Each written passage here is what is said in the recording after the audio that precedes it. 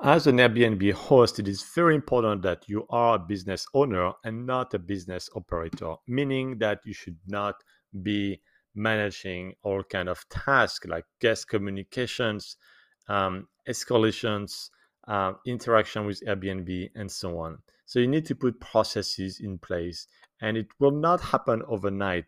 But the key thing is one, you document your processes and have a step by step approach, like baby steps, so that if one virtual assistant leaves, you can hire a new virtual assistant and have them pick up these details, these processes, so you're not dependent on one virtual assistant in particular.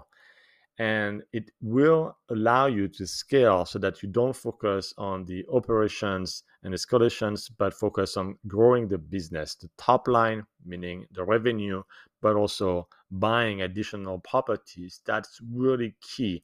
So you want to make sure that you have processes in place, you document them, put them on Google Sheets so that they can, meaning the virtual assistant, whoever you hire, can see it easily, but also contribute to it. If there's a new issue, they have found a new solution, they can add to it.